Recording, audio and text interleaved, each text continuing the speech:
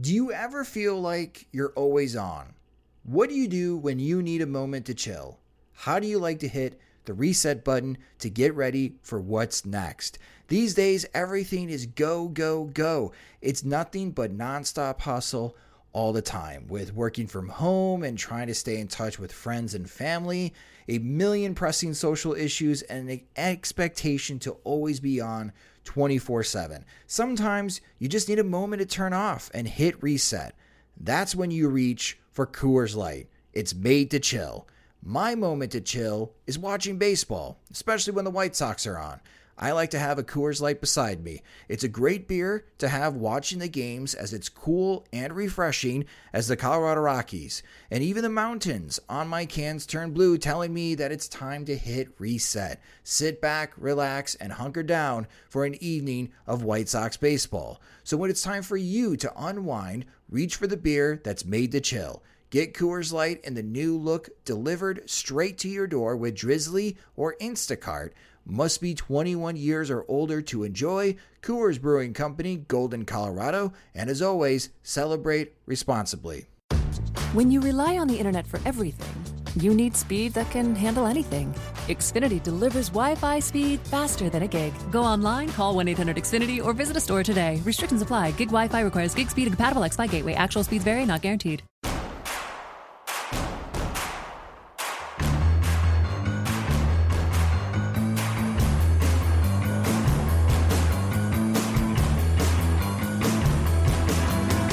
From your favorite source for Chicago White Sox talk, delivering news, interviews, analysis, and more. This is the Sox Machine Podcast with your hosts, Jim Margulis and Josh Nelson. Thanks, Rob, and welcome to the Sox Machine Podcast. I'm your host, Josh Nelson, and it's the week of October 26th, 2020.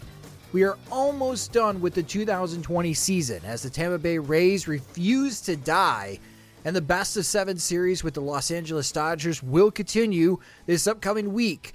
For White Sox fans, all that means is a delay until the offseason officially opens. But that hasn't stopped so many of you submitting your Sox Machine offseason plan projects. On this episode, we'll have some of our posters join me to share what I think are good, weird, or unique ideas that the White Sox could pursue this offseason. And we also have a celebrity pick'em. Our celebrity pick'em is a good friend of the show, even though this is his first appearance on the Sox Machine Podcast. You've heard both Jim and I join his show on 670 The Score, which we are always grateful for that opportunity. Weekdays from 12 to 2 p.m. Central Time. You've also watched his post-game videos on Twitter throughout the 2020 White Sox season, making me wonder where he gets all of those White Sox hats. Joining us now on the Sox Machine Podcast is the host of the Lawrence Holmes Show. It's Lawrence Holmes. And hey, Lawrence, thanks for joining the Sox Machine Podcast. I am so excited, man. I love you guys' pod. And I was listening to you all break down the series with Oakland, and it was just so good. Like, you guys are always so good to me that I'm very happy to be on the podcast.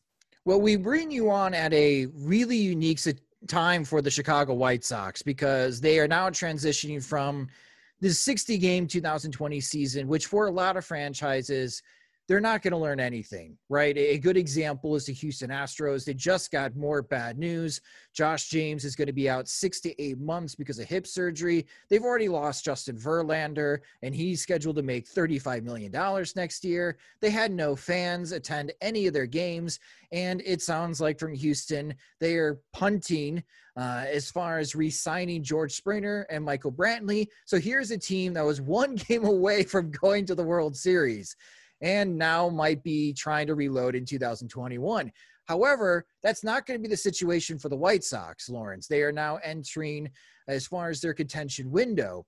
But watching the World Series between the Rays and the Dodgers, has there been anything from what you have seen from this series influence your thoughts on how the White Sox should proceed now into this contention window?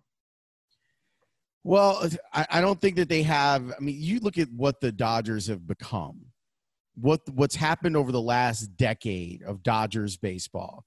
And honestly, it's the franchise that you're trying to duplicate, but no franchise really has the cash to do it. I think what's really interesting about this World Series is you have both of the franchises that Andrew Friedman was a part of, but you have the differences, and it may just be one game.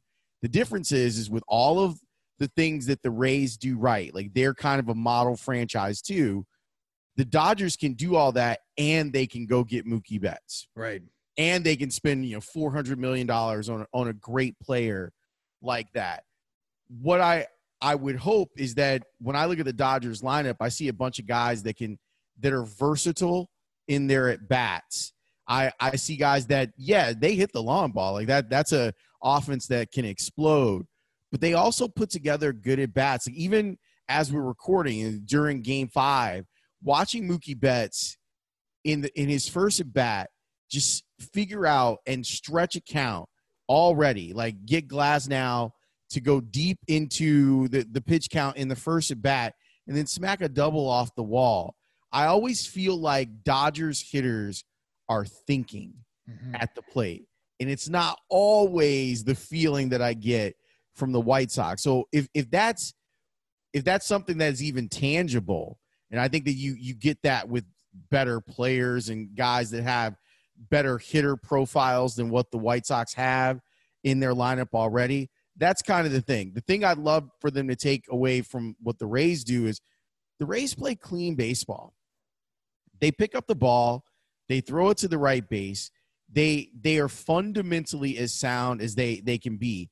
And because of their issues with payroll, they understand that everything inside the margin has to be tight. And so they play that way. And I like that. Like even going back to when Joe Madden was managing them, that was part of what the Rays were as an organization.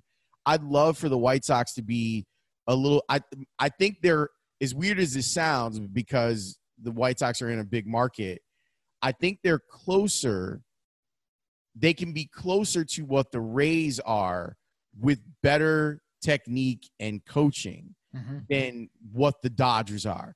Because I don't see them spending the way year in and year out that the Dodgers do.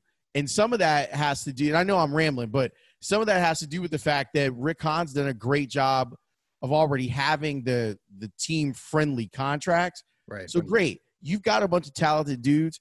Get the most out of those talented dudes by making them more complete players. You bring up a really good point as far as the Rays, because, as long as Jerry Reinsdorf's owning the team, I don't expect the White Sox, Lawrence, to ever challenge the luxury tax. Like, that is a conversation that we've never had talking about the White Sox. It's a conversation that we have when talking about the Chicago Cubs and kind of where the Cubs are right now as they head into 2021. I think that might be over for them, though. True. I think that going forward over the next few years that they're going to be – I remember, I mean, look, I know that which podcast I'm on, but I'll just tell you, I had a conversation with Jason Hayward back in May, and he said that the guys in that clubhouse felt like this was the end. And now, like, all the things that you're seeing over there can lead you to believe that this is the end. The stuff with Theo, like how that's become – the cutbacks that they're having organizationally, where there are a lot of good people in the scouting department that they've let go of. So I think that we're going to go to a more, how can I say this, fiscally responsible era of Cubs baseball. And I hope that the White Sox now are in a place where you don't have to go crazy. Like, you don't have to go and spend the inheritance, but if there's a player that you really want that you think can make you better, don't hesitate to do it because the window is open. And I was glad to see them do that with Yasmani Grandal, and we'll see if they do that in this particular offseason. We did have quite a few Sox Machine offseason plan projects that had the White Sox trading for Jason Hayward. So we use this as a segue to get your thoughts on what you would like the White Sox to do this offseason to prep for the 2021 season. And obviously the number one task for the White Sox front office is to figure out who their new manager is going to be for next season and beyond to help them during this contention window. And Lawrence, we've heard a lot of names. I think I went on 670 The Score, and I still believe that, 60% of me believes that it's going to be AJ Hinch. That'll be the next manager of the White Sox. And maybe the other 35% is Alex Cora. And the other 5% is maybe Tony La Russa at this point. But with so many names being attached as far as to the White Sox and a wide range of levels of smoke to those rumors as far as who the White Sox could hire as manager, who do you want to manage the White Sox in 2021? I mean, it's a really hard question because I've gone back and forth. I think that no matter who they hire, it will be a strategic upgrade over Ricky. Mm-hmm. All of the names that are attached to the White Sox as it stands right now, I think they would be upgrades. It bothers me that Ozzy's not on the list, and I'm not saying this because I just adore Ozzy. I think that when you look at the makeup of your team and the amount of respect that Ozzy has in Latin American baseball, that to summarily dismiss him as an option, I don't understand the thinking in that. The La Russa thing to me, and I heard you talk, I actually was listening to you talk about this on The Score. I feel as if they can't talk about Cora or Hinch until the World Series is over. Therefore, the one guy that they can talk about once they got permission from the Angels, and I haven't reached out to Joe Madden, but I would love to pick his brain on, because I'm sure Joe was like, oh, yeah. Because I think right now with them firing, was it Billy Epler? Billy Epler. Him, I'm pretty sure that Joe's the most powerful person in the organization now. So I'm sure he's like, oh, please, come talk to Tony La Russa. I think that there's value in having La Russa work with Jerry to walk through this process. I don't think it's the smartest idea to have him manage this particular team of White Sox. If it were, because in my mind, you can have all of the La Russa stuff, that you could have all of that cachet and winning with Bruce Bochy. Mm-hmm. You could have all of that with Bochy, and he's 10 years younger, and he's more attached to the dugout. He's more, recently attached to the dugout. I would, if I'm ranking the names that we've already heard, La Russa would be on the bottom. I don't think Bochy is getting enough talk. That's a guy that I think walks in and immediately gets respect. And it's for the young guys on this team, they can remember Bruce Bochy winning World Series with the Giants because it wasn't that long ago. Right. AJ Hinch seems to be what Rick Hahn was saying when he talked at his year-end press conference about having success recently with championship teams. I'm sure that there are a lot of questions, and maybe the White Sox don't want to be attached to Hinch or Cora. I don't understand why Sandy Alomar's name hasn't come up. Right. I think that he would be a really interesting choice for them as well. I would probably lean, I kind of feel like you, where that 5% that you have for La Russa, that would be Bochy. Okay. So I would probably go Hinch, Cora, Bochy, Alomar, Guillen, La Russa, if I was ranking them. Yeah, Bochy was a surprise when his name started popping up, when people mentioned him, because I thought there's a part of him that retired because I think he knew the Giants were going to enter into a rebuild. Sure. And he doesn't want to deal with that. And I don't blame him. But there's also health. That's also been an issue for Bochy as far as his heart issues. So kind of the combination of the two. It's a very stressful job. I can't imagine if you're a manager that's got heart issues that it's good for the ticker to be in these really competitive situations with the San Francisco Giants. But again, if you're trying to bring in some of the championship experience, I mean, the Giants were the last dynasty in Major League Baseball as far as getting the deal done and winning world championships, while obviously the Dodgers have had a terrific run the last 5 seasons. I think that would be a fascinating hire. How do you think he would handle, though? Because he's only managed in San Diego and San Francisco, moving from the National League game to the American League game. Do you think there would be any impact for him with that? I think that it's probably harder for lifetime AL managers to move to the National League than vice versa. And I don't think – I know my guy Herbie is always like, double switch is not hard to do. It's not, Yeah. but managing the bullpen on top of that, I do think has some challenges that go along with it. But I actually think that one of the things that we're going to see, I think they've been moving towards the universal DH for the last 5 years. And I think that after this season – there was some success with the approach and what the ratings were for each individual team for a lot of different reasons, including the sprint to the finish. But I think that the universal DH is going to be a thing. So I wouldn't be afraid of Bochy at all for a lot of reasons.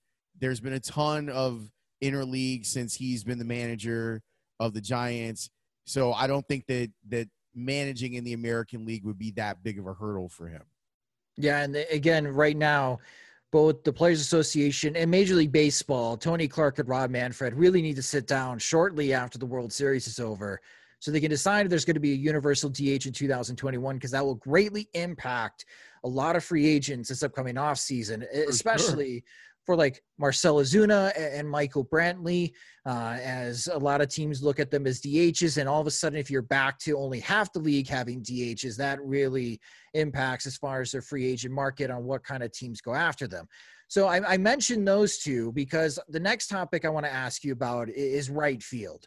And, you know, Jim and I, we have a tough time trying to answer the question about the White Sox right field situation because it's been a problem for a decade, ever since Jermaine Dye has left, except for the one good season of Adam Eaton in right field. And it's been a problem for the White Sox. Obviously, Garcia really never developed into a consistent force for the White Sox. He had one good half that turned out to be an all-star season in right field, but obviously it didn't work out for Nomar Mazara for the White Sox in 2020, but there is the opportunity to tender him a contract and give him another shot in 2021. You do have George Springer, who is going to be a free agent. Jock Peterson has been a pretty popular target as well from fans in the Sox Machine offseason plan project. So Lawrence, how would you handle the White Sox right field situation for 2021? I think Springer is going to cost too much money. I think there's going to be too many suitors for him. I'd love to get a year or two of Michael Brantley in right field if you could. I'm not adverse to them signing Puig. Like I thought that them adding Puig last year would have been, and I know that, you know, he ended up contracting COVID and didn't play for the entire season. I feel like if you are the swaggy team, like you might as well go get Puig and be the absolute swaggiest team. It'd be a fist fight between the White Sox and the Padres on which team has more swag on it. That's true. But I can tell you that I hope that they don't bring Mazara back. I just don't think it was a good fit, and maybe it was because it was such a short season and he could never really find his rhythm. What bothered me is he never found his power. Right. Even if he didn't hit, like let's say he didn't hit for average, but he was hitting bombs for you, that he was a real threat in the lineup, you could accept it. It just never seemed to click. And then you see how the season ends and you're just like, typical, you know, like that's kind of how it all felt like throughout the season. But if I were them, my target would be Brantley. And again, I'm crazy. Like I would want them to target Puig as well. There are some White Sox fans that think Adam Engel should get another shot starting right field after how he played in 2020. How do you feel about Adam Engel moving forward for the White Sox? I was a Adam Engel hater. Like I was someone that didn't like seeing Adam Engel take at bats, even though he played incredible defense. I have moved off of that with the way that he played throughout the season. I don't think that he's your everyday right fielder, but I do think that there should be a place for him on your team. And considering that Eloy is still out there patrolling left, you do need defensive replacements in games that matter. Mm-hmm. He's someone that I would have on my roster, but I guess I would technically, let's say I brought in Puig. Let's say the White Sox couldn't get Brantley, and I brought in Puig. I'd be okay with telling Puig, you have to earn this job, and you have to fend off Adam Engel. And I know that profile-wise, I'm talking about two right-handed hitters, so you're not even talking about like splits and stuff and platooning them. But in a situation like that, I would say to Adam Engel, all right, you showed us some stuff, and you showed us enough stuff that made it so that we're going to allow for you to compete for this job out in right field. So for the White Sox, there are two key internal free agents that's based on the Sox Machine offseason plan project. A lot of posters are letting both players go. But if you are in the front office and they ask for your opinion, Lawrence, we only have enough money to sign one of these two players. Who would you sign to keep for the 2021 season and beyond? Alex Colomé as the closer or James McCann? It's easy for me. It's McCann. And I know that I am someone that has been an advocate for James McCann. I think that Alex Colomé has been one of the more pleasant surprises that the White Sox have had over the last few years. That being said, I am confident in the young arms that they have in their bullpen, that there are guys that can project out to being a closer for you. And maybe it's not this year, but if you're telling me that I have to choose between giving James McCann, $7 to $8 million per year or bringing back Colomé, I'm going to go with McCann because McCann provides incredible defense. And I mean, not even when he's just on the field. I think that he's been kind of like the de facto pitching coach. Mm-hmm. And his relationship that he has with Lucas Giolito, I think is more important than even having a closer. And I know that's weird because Lucas only pitches every fifth day, but you know that he is already connected with your two top starters, that both of those guys trust him to call games. And with Lucas, and you look at the shakeoffs that Lucas had throughout the season, he rarely shakes McCann off. Right. And that to me, that is telling. And if you want to help bring these young guys along, and I know that Grandal has the pitch framing aspect of it down, I think that there are still elements of catcher defensively that he is limited in, and I think that McCann makes that strong. And I guess the question is, what is it that James wants? Right. Does James want to be an everyday catcher? And does that mean more to him to be an everyday catcher than to be someone who is integral to the success of a team that, if they make a couple of the right moves, can end up being a World Series contender? Let's say the best deal that James McCann can get in the open market is 3 years, $30 million. Do you think the White Sox should sign?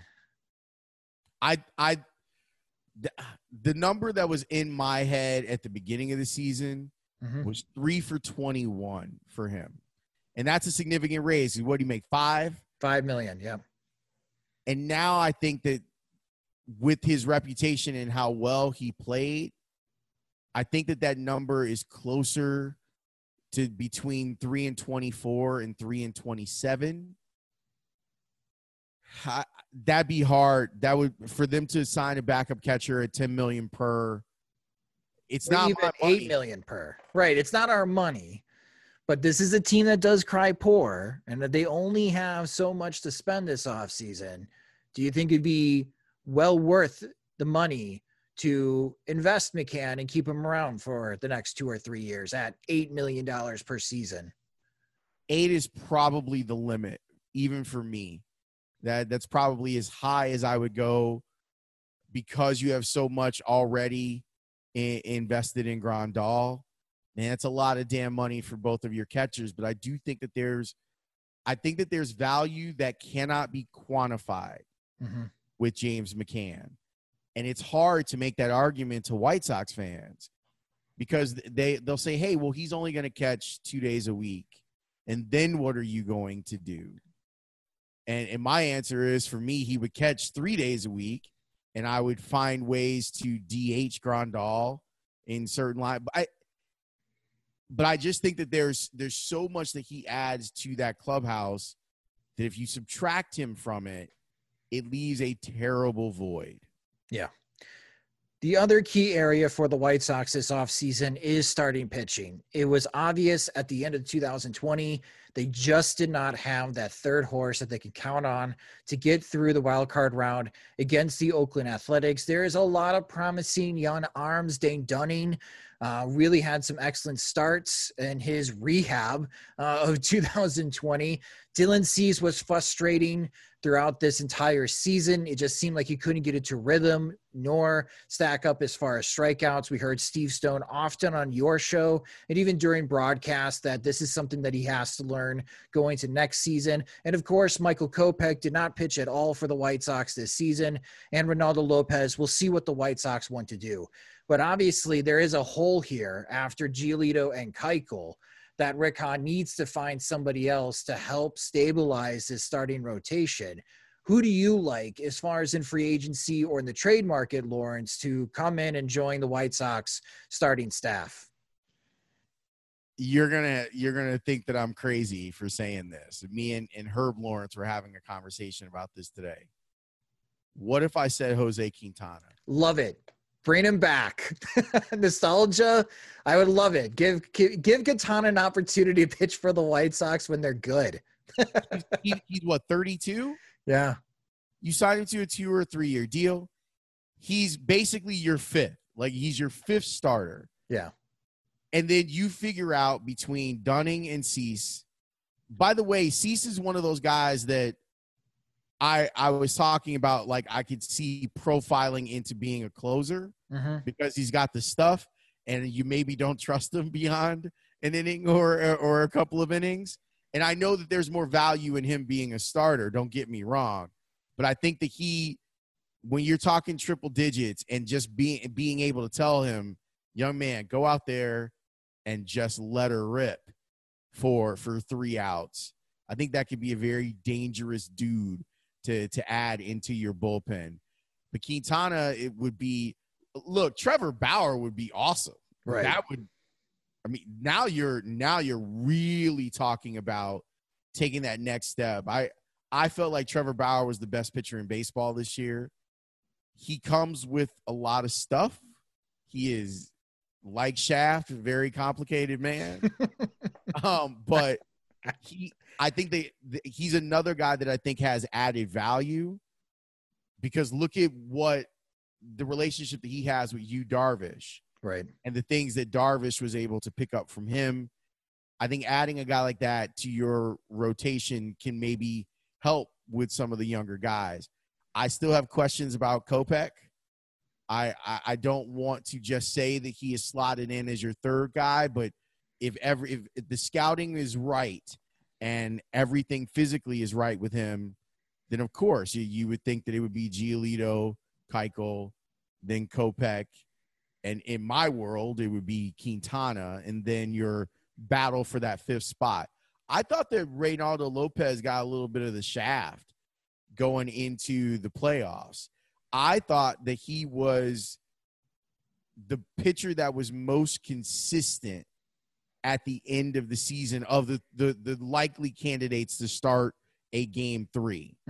I thought that he had done a good job of going to Schaumburg and coming back and being better.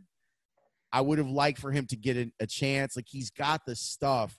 And it's the same thing with Cease, where you see the stuff and you're like, okay, like that plays, like that stuff plays at the major league level.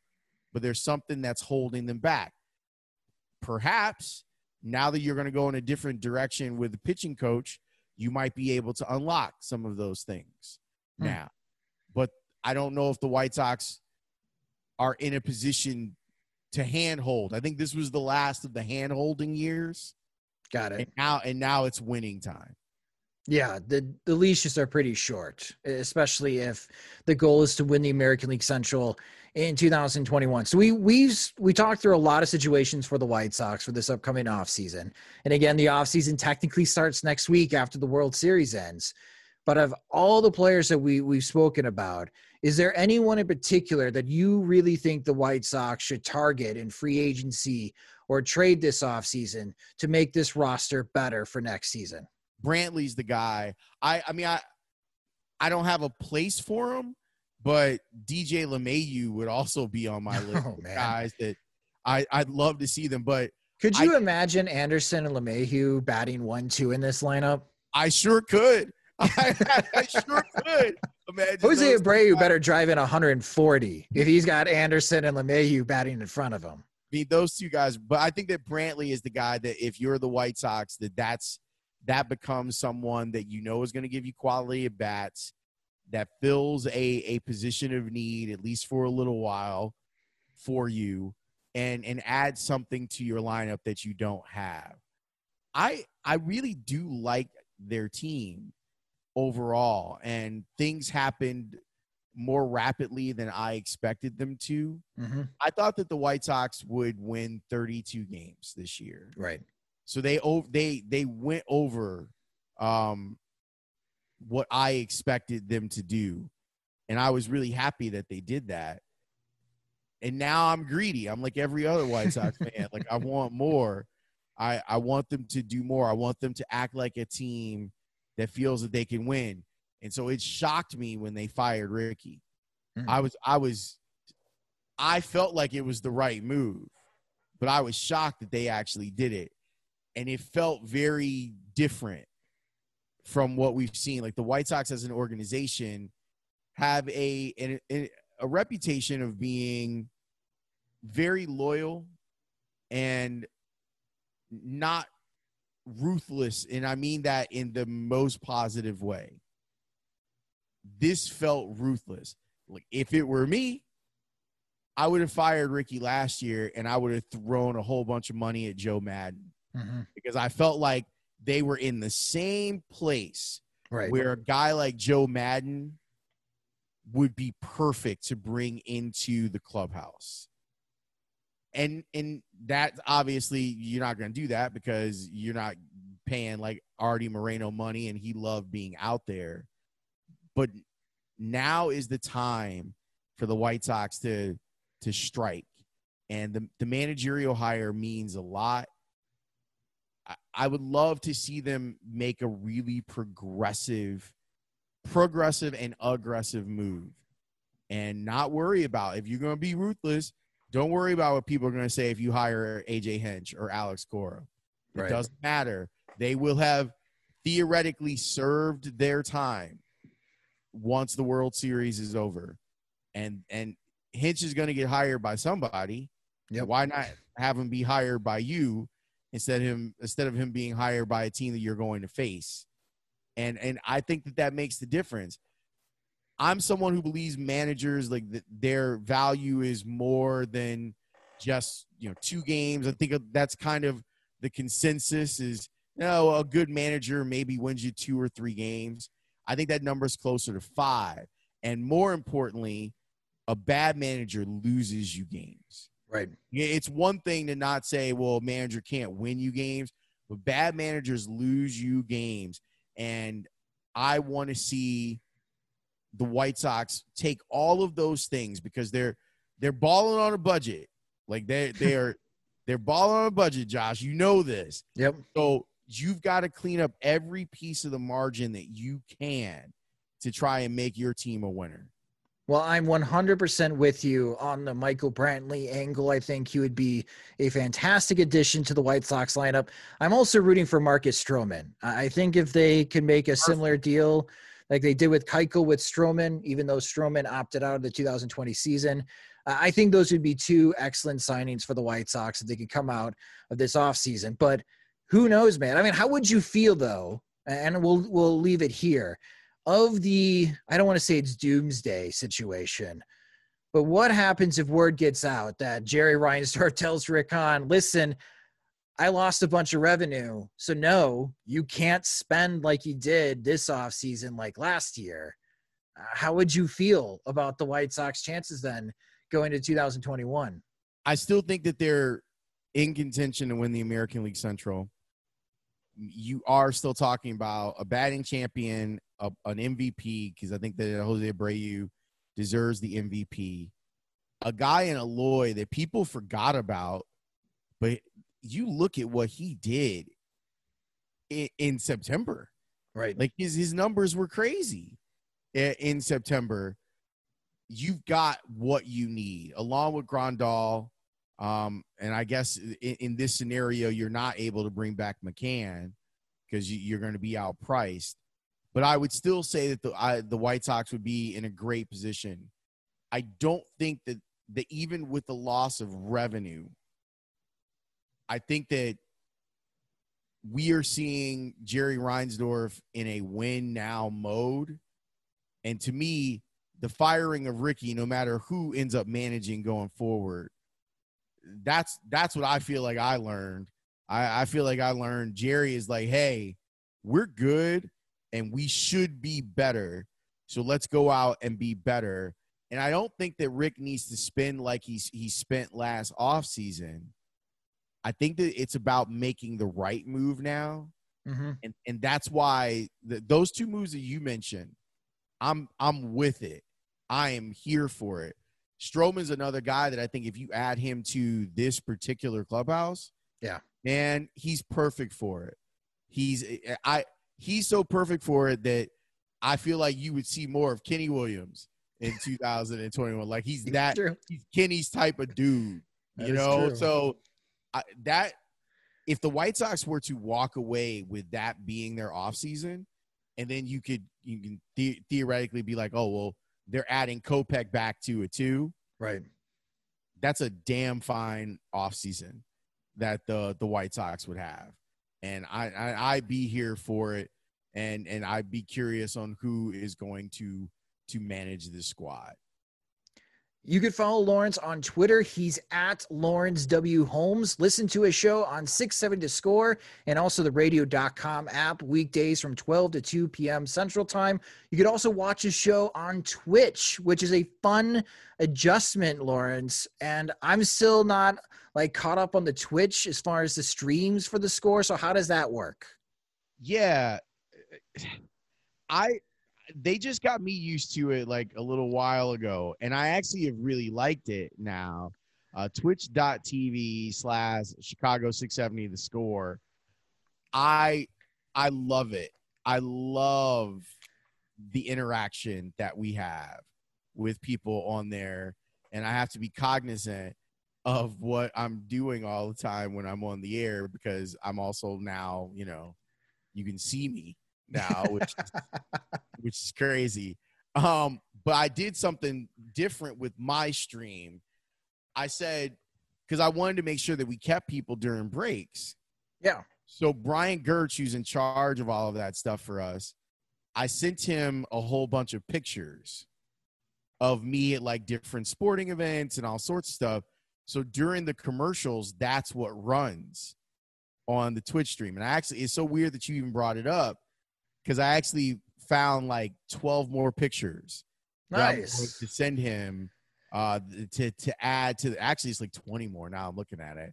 But I have like pictures going back to like Hampton Homes and all sorts of stuff that I'm going to have Gertz add to what we do on Twitch. So I appreciate you mentioning it. And I'm very thankful that people throughout everything that's gone on in 2020, there have been a lot of people who have interacted with the show, whether they're listening to the show. I know that people are out of their regular routine, so it's not like I'm getting people on their lunch break like I was before. Right. But whether it's me on Twitter with the caps, whether it's the radio show, people watching on Twitch, I really do appreciate that folks have been like, I'm curious what Lawrence has to say about whatever the conversation is. And it's been really fun to be able to do shows, as weird as it sounds, in an off season before the game started, where there were no sports. And it was fun for me to try and create in that space.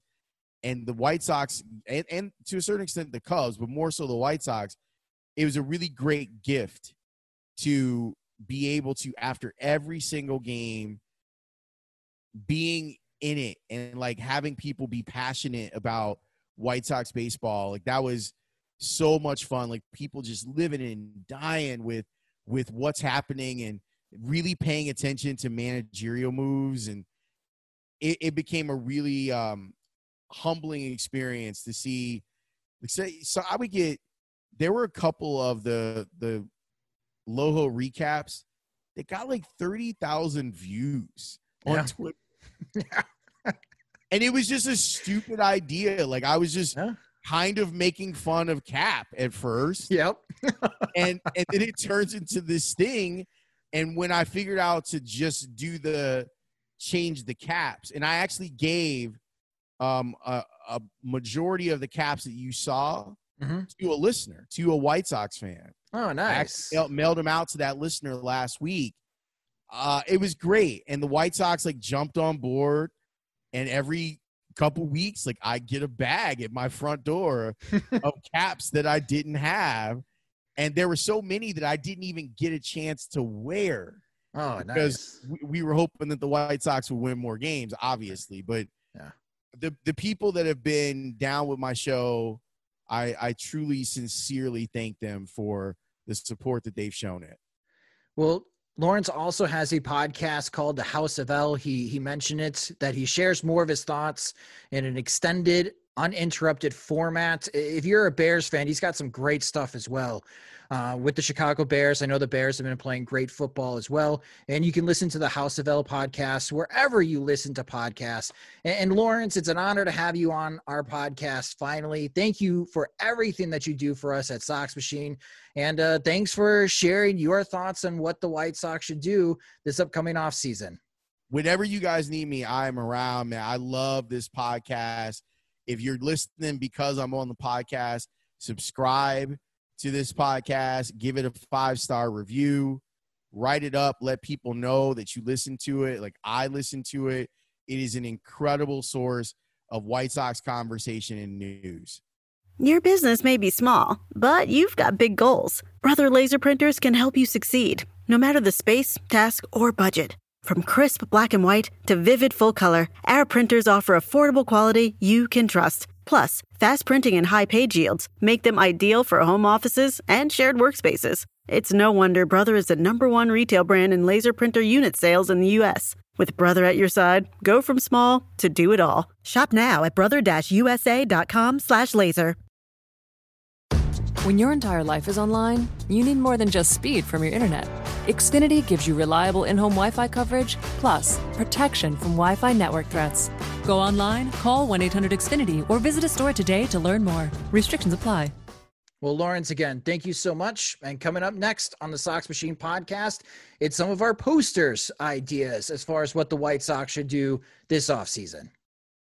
Welcome back to the Sox Machine podcast. It's time now to hear from our posters who made their 2021 offseason plan project submissions on SoxMachine.com. There are always good ideas that I didn't think of when approving the White Sox roster, not just for next season, but for the contention window. Our first idea is to help keep costs low by extending 2 of the more dependable bullpen arms. And joining me now on the Sox Machine podcast is Daniel Levy to share his ideas. And Daniel, thanks for coming on the Sox Machine podcast. Thanks so much for having me, Josh. So last year, we saw the White Sox sign Aaron Bummer to a contract extension. I thought it was a bit weird to do so, but knowing how good he is for the White Sox, it's also nice to know he's only $2 million in 2021. It seems you want to repeat that type of signing, but extending Evan Marshall and Cody Hoyer after their very good 2020 seasons. So why do you think the time is now to sign Marshall and Hoyer to new deals? Well, so I'll start with Evan Marshall. For Evan Marshall, I see him as maybe a half a tier lower than Aaron Bummer. He's pitched really well in his last 2 years in the majors, and I know it's a small sample size, but last year in 23 innings, 0 barrels given up. I think the time is right to extend both of these players, but particularly Marshall, because at this time you can get him for a really team-friendly contract, keep him for the next 4 or 5 years, get an extra year on him, and give the White Sox that bullpen that you see on those World Series teams, where once you're in the sixth with a lead, you've virtually guaranteed a win. Yeah, Cliff Politte, right? He was a big part of that White Sox 2005 bullpen, as well as Dustin Hermanson, especially at the beginning of the year before Bobby Jenks came out and was the big closer. Any as far as hesitancy when you were trying to think of these deals, especially for like a reliever like Cody Hoyer, which I know he was good in 2020, but we haven't seen him for a full season. And we did live through the Nate Jones era. Nate Jones was very good with the White Sox, and then the injuries piled up. Do you have any concerns for Hoyer moving forward as far as in that regard? Yeah, with Cody Hoyer, especially with Nate Jones, you do see the resemblance in the arm motion and the potential for injury. But I have him for a 5-year, $10 million contract, which in the long term isn't too bad. And I think if you look at his stuff and what we've seen this year, his potential, he could be as good as Aaron Bummer, or just right in that tier. And I think it's really important that the White Sox lock up some of this young talent now before it gets too expensive. Yeah, that's a good point. For my plan, I have Cody Hoyer as the closer for the White Sox in 2021. So I hope he doesn't become Nate Jones, and hopefully injuries are not in his path. And again, I like both ideas of signing Evan Marshall and Cody Hoyer to new deals.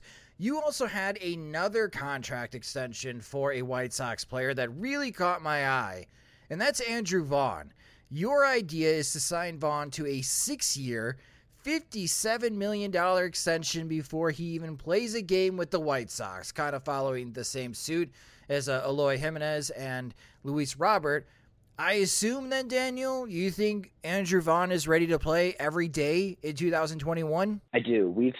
I haven't been able to personally see him in Winston-Salem or Birmingham, but every chance that he's been on television, I've seen his bat control is unbelievable. His plate, discipline, control. He takes walks. He hits for power. He hits for contact. I think he can be a really incredible player in the middle of this lineup for the next decade, maybe. And with Vaughn in the mix as far as in the 2021 roster, where do you have him starting with the White Sox? I have him slotting in at the DH. I think, Jose Abreu has to be the everyday first baseman with his hopefully MVP season. And we just don't have a DH the way that some teams do. Edwin Encarnacion obviously didn't work out. So I think he's an everyday DH who potentially relieves Abreu at first as he ages and needs some time off or needs some DH time. Well, I don't think it's a bad idea to lock up the core players to new ideals that help keep costs from fluctuating too much during their arbitration years, and especially as far as his contention window, because for my plan, I was just focusing on the 2021 payroll, but obviously with all of our suggestions, it's going to impact the 2022 and 2023 and 2024 payroll, and Daniel has done a very good job of looking ahead and try to keep some parts of this roster cost controlled for the White Sox so they can continue to add during the contention window, and I think that's a really good idea. So Daniel, thank you so much for joining the Sox Machine podcast and sharing your offseason plan. Thanks so much for having me, Josh. It's been a pleasure. There are a lot of Sox Machine offseason plans that include signing Trevor Bauer, and even more to sign Marcus Stroman to help solidify the White Sox starting rotation. That's the route I took. But Michael Kenney went in a different direction for a major starting pitching signing, and he joins us now to share that idea. And hey, Michael, thanks for joining the show. Thanks for having me, Josh. Okay, so while many of us either had Bauer or Stroman as the major starting pitcher pickup this offseason, you went in a different direction. You think the White Sox should sign Masahiro Tanaka. Why did you go the Tanaka route? Well, I think it was in part because my plan also included trading for Lance Lynn from the Texas Rangers. That was kind of like the the top line starter that I was trading for. And so from that point, I was kind of thinking of, who to add from there, having a little bit of money to play with, and thinking that Tanaka is about the exact opposite of a gamble. He's consistent, durable, reliable. He's a guy who I think would fit in really well toward the back end of that rotation. And I think that if he's the Sox number 4 starter in this scenario, that means they probably have one of the best rotations in baseball. And Tanaka, when he signed with the New York Yankees, signed for 7 years, $155 million. So to compare, you currently have, as far as in your offseason plan, signing Tanaka to a 3-year, $48 million contract, so about $16 million per season, plus club options, because we know the Chicago White Sox love club options for players, signing them in free agency. But speaking as far as the White Sox and Tanaka, this would not be the first time that these two parties have danced, as the White Sox were also heavily pursuing Tanaka back in 2014 before he signed with the New York Yankees. Would this be another example, Michael, that Kenny Williams always gets his man eventually if they do end up signing Tanaka? I think it certainly could. I guess the one thing that would be kind of interesting to me, I don't know how much interest the Yankees have in bringing him back, but I've been reading a little bit about how his original team in Japan, the Eagles, might be looking to make him an even more lucrative deal than he could get here. I don't know how much truth there is to that, but if that happens, I don't really know how he could turn that down. But yeah, I think the White Sox, as long as the Yankees aren't just going to, give him all the money he wants, could be as good a player as anybody for his services. That would be fascinating if Masahiro Tanaka can get a better contract going back to Japan to pitch again than in Major League Baseball, especially when you have a lot of contending teams that are starving for starting pitching. That would be radical. Now, speaking of radical, you also had another idea that I haven't seen elsewhere, and that's signing Tim Anderson to another extension, this time 7 years, $100 million. Michael, Anderson's already signed possibly through the 2025 season as the White Sox have club options. Again, the White Sox love club options for the 2024-2025 season for Anderson. But your idea is extend him all the way to 2028 and for his age 34 season. Why would you add more years to Anderson's deal now? When I look at Tim Anderson, I see a player who just keeps getting better. And I see a guy who, like I said, has become, the face of the White Sox, I think, in the national media. He's just such an exciting player. I think he just gives them so much in terms of marketability, in addition to the fact that he's just become a better and better hitter. I think we looked at 2019 and wondered if maybe it was a fluke, and then he came out and he did what he did this year and had, 9 hits in those 3 games in the wild card series. I just think that this is a guy that needs to be locked up for a long, long time, beyond just the 4 years that are left on his contract now when you include the 2 club options. And I think that would, really send a message that this is a guy that, the White Sox as a team really value and that they want to keep around for as long as he's playing baseball. Yeah, and we're going to see the price of starting shortstops in Major League Baseball skyrocket soon, right? Francisco Lindor, Corey Seager, Carlos Correa, Trevor Story becomes a free agent after the 2021 season, and Javier Baez. We'll see if he stays with the Chicago Cubs, but the cost of shortstops is going to skyrocket after the 2021 season. And the White Sox, if Anderson keeps playing at this level, Michael, are going to have him well below market value for shortstops, because I could see teams really breaking the bank, especially for those 5 shortstops. And as you mentioned, the way that Anderson has improved every season has really solidify him as far as the top 10 shortstop in all of Major League Baseball. So I like these 2 ideas, and you can follow Michael on Twitter. He's at Michael_Kenny Jr., where he is a frequent Sox Math winner. And Michael, thank you so much for joining the Sox Machine podcast to share your ideas. Always a pleasure, Josh. Thank you. The decision to bring back Leury Garcia has been a bit of a seesaw on the Sox Machine offseason plans. Some followed in a direction I went by not picking up his $3.5 million club option, and some quickly picked up that option to be a super utility player because, man, shortstop depth is pretty scary right now for the White Sox. Well, our next guest went in a different direction for the super utility role, so let's ask him about it as Wesley joins the Sox Machine podcast. And hey, Wesley, thanks for coming on the show. Hey, thanks for having me. All right, to replace Leury Garcia, your idea is for the White Sox to sign Kiki Hernandez. What's the thinking of going after Hernandez? So Kike Hernandez, I've been a big fan of him ever since he joined up on the Dodgers.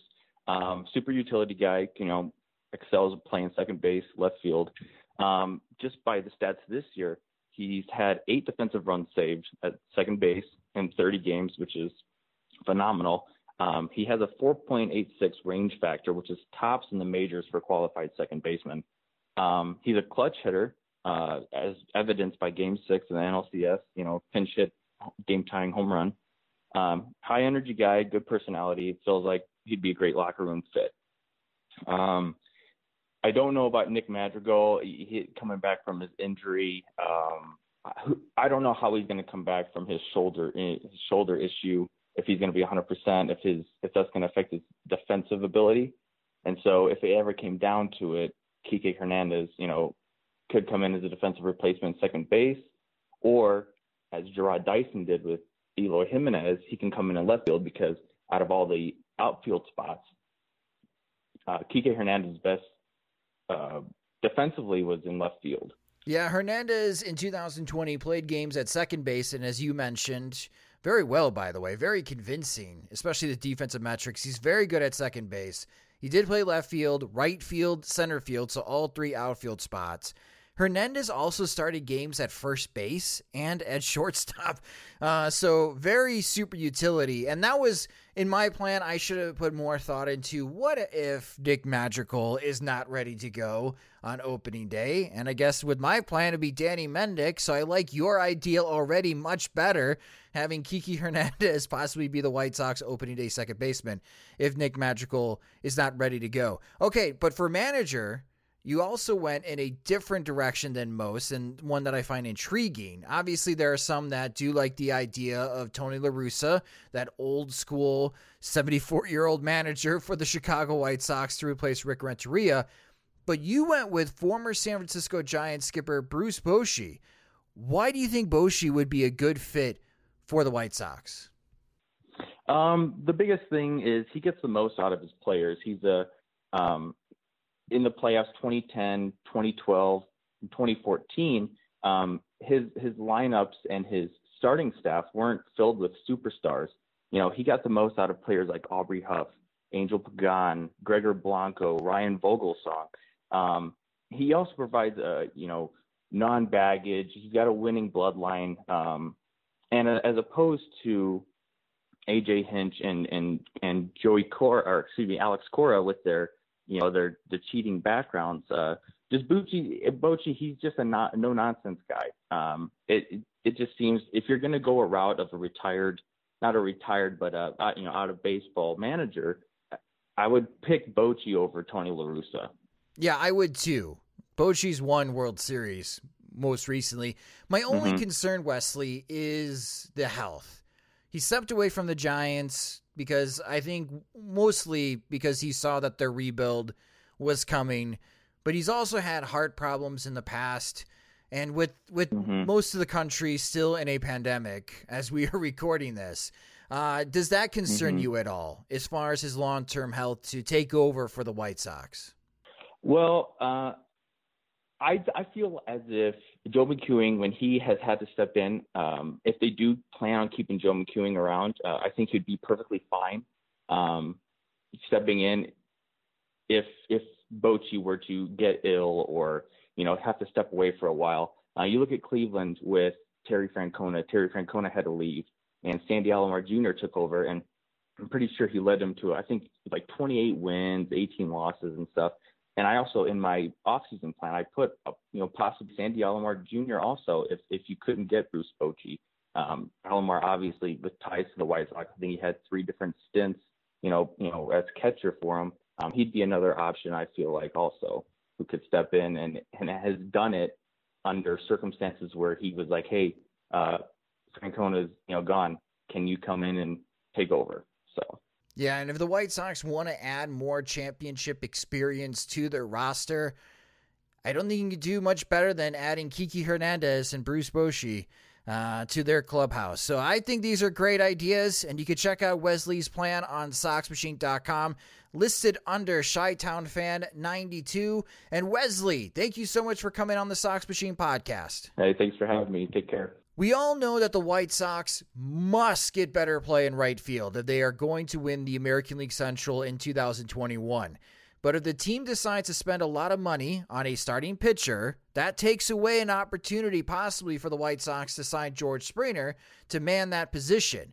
There have been a few Jock Peterson signings in the offseason plan project, which personally I'm not a big fan of after his last 2 seasons. But I'm glad that our next guest made this suggestion as a target for the White Sox. Joining us now on the Sox Machine podcast is Jeff Fayer. And Jeff, thanks for coming on the show. Josh, thanks for having me. So to improve right field, your idea is for the White Sox to sign former Boston Red Sox center fielder Jackie Bradley Jr. Why did you go with JBJ as the White Sox right fielder option?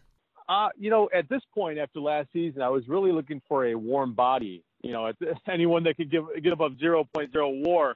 No, in reality, it was a couple reasons. I've rarely ever, I don't think we've ever seen the White Sox spend in 2 off seasons going after big fish like they did with Grandal last season, and if they do that with Springer this season. So, looking along the lines of people the Sox have been either tied to before or that are available via trade or via free agency, it led me to 2 guys. We heard a little bit about Joey Gallo last year. For the last couple seasons, I feel like there's been rumors about Jackie Bradley Jr. And, throughout last season, people were saying, Adam Engel should just play out there because, he's a better glove at least than Nomar Mazara. And Jackie Bradley's a really, really good glove. I think right field's been his second most predominant position in the big leagues other than center field. But if you've got a guy out there like Jackie Bradley Jr., who's a more accomplished bat than Engel as well, has postseason experience, is not by any means the perfect player at all, but is a left-handed bat, can carry the stick, can carry the glove, and I think we can all say is an upgrade over the unknown that is Nomar Mazara. And I guess that's the biggest thing is that with Jackie Bradley, what you're getting. With Nomar Mazara, we kept waiting for that unknown to happen, for that potential to come out, and it just never did. With Jackie Bradley, you're getting positive defense, you're getting an okay bat, you're getting a left-handed bat in the lineup, and you're getting a professional baseball player out there. So again, the bar is not too high to cross this next year. We just need somebody out there that I should say the White Sox, but somebody out there that's a positive, and I think Jackie Bradley can be that. How much are you buying his 2020 numbers? Because it was a career high as far as batting average at 283 and career high in on-base percentage at 364. He had over an 800 OPS for those that like to follow the OPS route. But for OPS Plus on Baseball Reference, he was at 118, which is 18% better than league average. That's the best he's been since 2016 when he was an all-star. Are you buying that moving forward that Jackie Bradley Jr. can continue to post these types of numbers? No, and I think with any acquisition, it'd be crazy just to buy that they're going to be exactly who they were this season before you got them. I think that's insane. I think it has to be some conglomerate, especially someone with as much experience as him, some total or aggregate of what he's done in his past or some average. Because I don't think he's just going to replicate exactly what happened last year. But again, we're comparing it to what we got out of right field last year. And I think anything that he's done in his career outside, I believe 2019 was a pretty rough go, is a positive for him or positive for the White Sox. So I don't think he's going to replicate exactly what he did in 2020. But again, he's going to be hitting 7th and 9th in the lineup. It's not like there's going to be a lot being asked of him. It's going to be mainly just being a professional batter in the lineup. And that's a good point. Like, if you had to trust who is more likely to be a 2-WAR player in 2021, I'm with you. I trust Jackie Bradley Jr. because he'll help out defensively, also on the base paths as well, where Nomar Mazara really has to bounce back offensively just to get to that 2-WAR level. So again, I like the idea, Jackie Bradley Jr. Another idea, and I think that this is a very fair contract value. You have the White Sox re-signing James McCann. The deal that you propose is 3 years, $33 million, which, again, would be great for the White Sox to continue to have the best catching duo in all of Major League Baseball. I just have a hard time seeing them spending $29+ million on 2 catchers on the same roster. But, let's talk through this. Why do you think it's important for the White Sox to keep McCann, and how would his role possibly change in 2021 from 2020? Well, I think people, referencing McCann's leadership ability and his locker room presence and the influence he's had on Giolito, I mean, that can't factor too much into the whole thing because, in reality, a World Series contender can't hinge on their backup catcher being gone, backup catcher / DH. But when I looked at the whole thing, I looked at it as, I think I broke it down in my plan by at-bats or plate appearances between, Andrew Vaughn, Abreu, McCann, and Grandal, between catcher, first base, and DH, and somehow figuring out how those 1950 to 2000 at-bats or plate appearances work out. And again, I kept thinking, this is in my mind the entire time, is there was a negative 0.8 WAR between Mazara and Encarnacion last year. And just bringing McCann back and knowing that he's probably not going to be a negative in that lineup. And I'm saying that we're paying a guy $11 million a year just to not be a negative, but it really is, you're paying Andrew Vaughn, and I am pretty confident that Andrew Vaughn is not going to come up and stink up the joint. And again, this is just my mindset. People obviously will have different theories than me, but with McCann, you're getting a guy out there that's going to be a positive catcher. He's a better catcher outside of the framing piece than Grandal, and you're going to get someone that can handle the bat. You're going to get a little bit of flexibility in the lineup, move Grandal to first base. I mean, I'm expecting there to be, how can you not have negative regression to the mean for Abreu next year? I mean, given his age and what he did this season, it'd be hard to imagine him getting better. But just factoring those 4 players and those 3 and looking at them as a total, as far as how much money you're spending, it's $47 million, I think, between 4 players. I just think McCann is going to be still one of the better position players on the market. He's going to hit 270 to 290. He's going to play catcher, and that's going to relieve a lot off Grandal. I think you can't put Grandal behind the plate and then expect either Collins, Zavala, Mercedes, anyone to play catcher. If they get another free agent too, that's obviously a possibility. But you get another free agent that's out there. No one out there is blowing your socks off right now. So this would be a drastic drop to what they had this year. So I think bringing McCann back is going to do a lot of things. Like I said, take a little pressure off Grandal, give a little bit of flexibility to that lineup, and create some continuity with the team. I mean, in his mind, he was kicking around trying to find his role with the Tigers for a number of years. Finally got here, and found his place. Granted, I'm not the one that's going to be deciding between how much money I'm going to make next year, getting multi-million-dollar offers. So I'm not going to say that not wanting to leave Chicago is going to be a heavy influence in his part. But I really hope it is, because I think he's a good fit here. I don't think it's not going to be the determining factor whether the White Sox are contender next year, but it would be nice to have a little bit of continuity with the team and what they went through this year going into next year. And you can't discount his relationship with Lucas Giolito, the Chicago White Sox ace. And I think we learned a very painful lesson watching the White Sox when they did not bring back Tyler Flowers. And obviously that made Chris Sale upset, and that was the beginning of the end of that relationship. So if they can find a way to avoid that, that'd be great. So Jeff's plan is to raise the floor for the White Sox as far as talent-wise, and I don't think that's a bad idea going to 2021, and I enjoyed these 2 ideas, Jeff, and thank you so much for coming on the Sox Machine podcast. Thank you, Josh, for having me, and thank you to everybody at Sox Machine for doing this plan project, because it gets our minds going right after right after a tough season, right after a tough end of the season. That will do it for this episode of the Sox Machine podcast. Huge thanks to Lawrence Holmes for joining to share his thoughts about the upcoming Chicago White Sox offseason. Again, listen to his show weekdays from 12 to 2 p.m. Central Time on 670 The Score and the radio.com app. A few marketing notes before signing off. 1. Keep posting your Sox Machine offseason plans. If you haven't yet, no worries, you still have plenty of time to post yours on SoxMachine.com. On the homepage, you'll find the off-season format and the instructions in posting. Second, Jim wasn't able to join this show, but he will be answering your P.O. Sox questions in written format on SoxMachine.com on Monday. He will be back next week as we will recap the World Series, and who knows, maybe the Chicago White Sox have hired a new manager by then. Third, we still have plenty of Sox Machine shirts available, but sold out of the larges. Don't worry, we will be restocking the large sizes before the holidays if you are thinking of gifts for friends or family. For those that wear small, medium, extra large, and double XL, we have shirts for you that cost just $25, including shipping. And you can become a friend of the podcast and site by signing up at patreon.com/SoxMachine.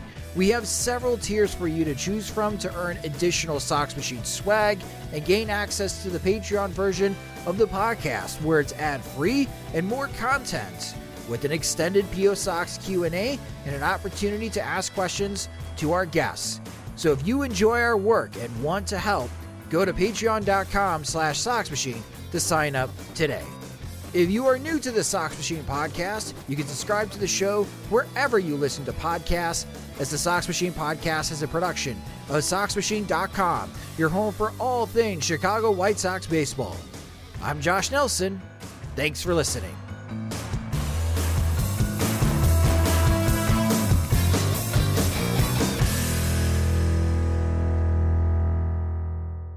Listen, you hear that? That's the sound of nothing. And nothing is what you'll pay for medium fries when you buy any Mickey D's new crispy chicken sandwich. It's crispy, juicy, tender, all-white meat chicken with crinkle-cut pickles on a buttery potato bun. Buy one, and we'll hook you up with a free medium fries. That's like zero zilch zip. So try any Mickey D's new crispy chicken sandwich and get a medium fries for nothing. Ba-da-ba-ba-ba. Prices and participation may vary. Cannot be combined with any other offer or combo meal. Sugar Ray Leonard, Roberto Duran, Marvelous Marvin Hagler, and Thomas Hearns. Legends, whose four-way rivalry defined one of the greatest eras in boxing history. Relive their decade of dominance in the new Showtime sports documentary, The Kings, a 4-part series premiering Sunday, June 6th, only on Showtime.